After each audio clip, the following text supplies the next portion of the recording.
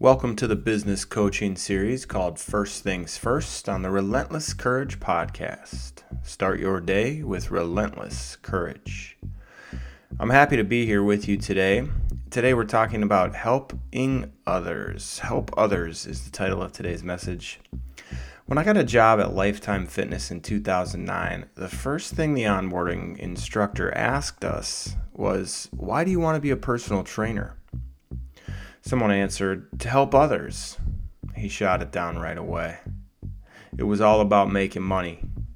My life has changed for the better leading up to that moment, and I was excited to help others. Money is nice, and we need it to live, but it's actually become more of a motivation for me to make money, but not at the expense of helping others. They can, and in my opinion, should go together. Help others. I help business executives integrate healthy individual and organizational habits into daily rhythms. I do this by using organization, insight, and accountability. Visit Executive Fitness at johnhoward.co, that's JONHOWARD.co, and contact me from there if you are interested in learning more.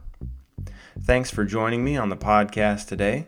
I hope you have a great day, and I look forward to talking to you tomorrow.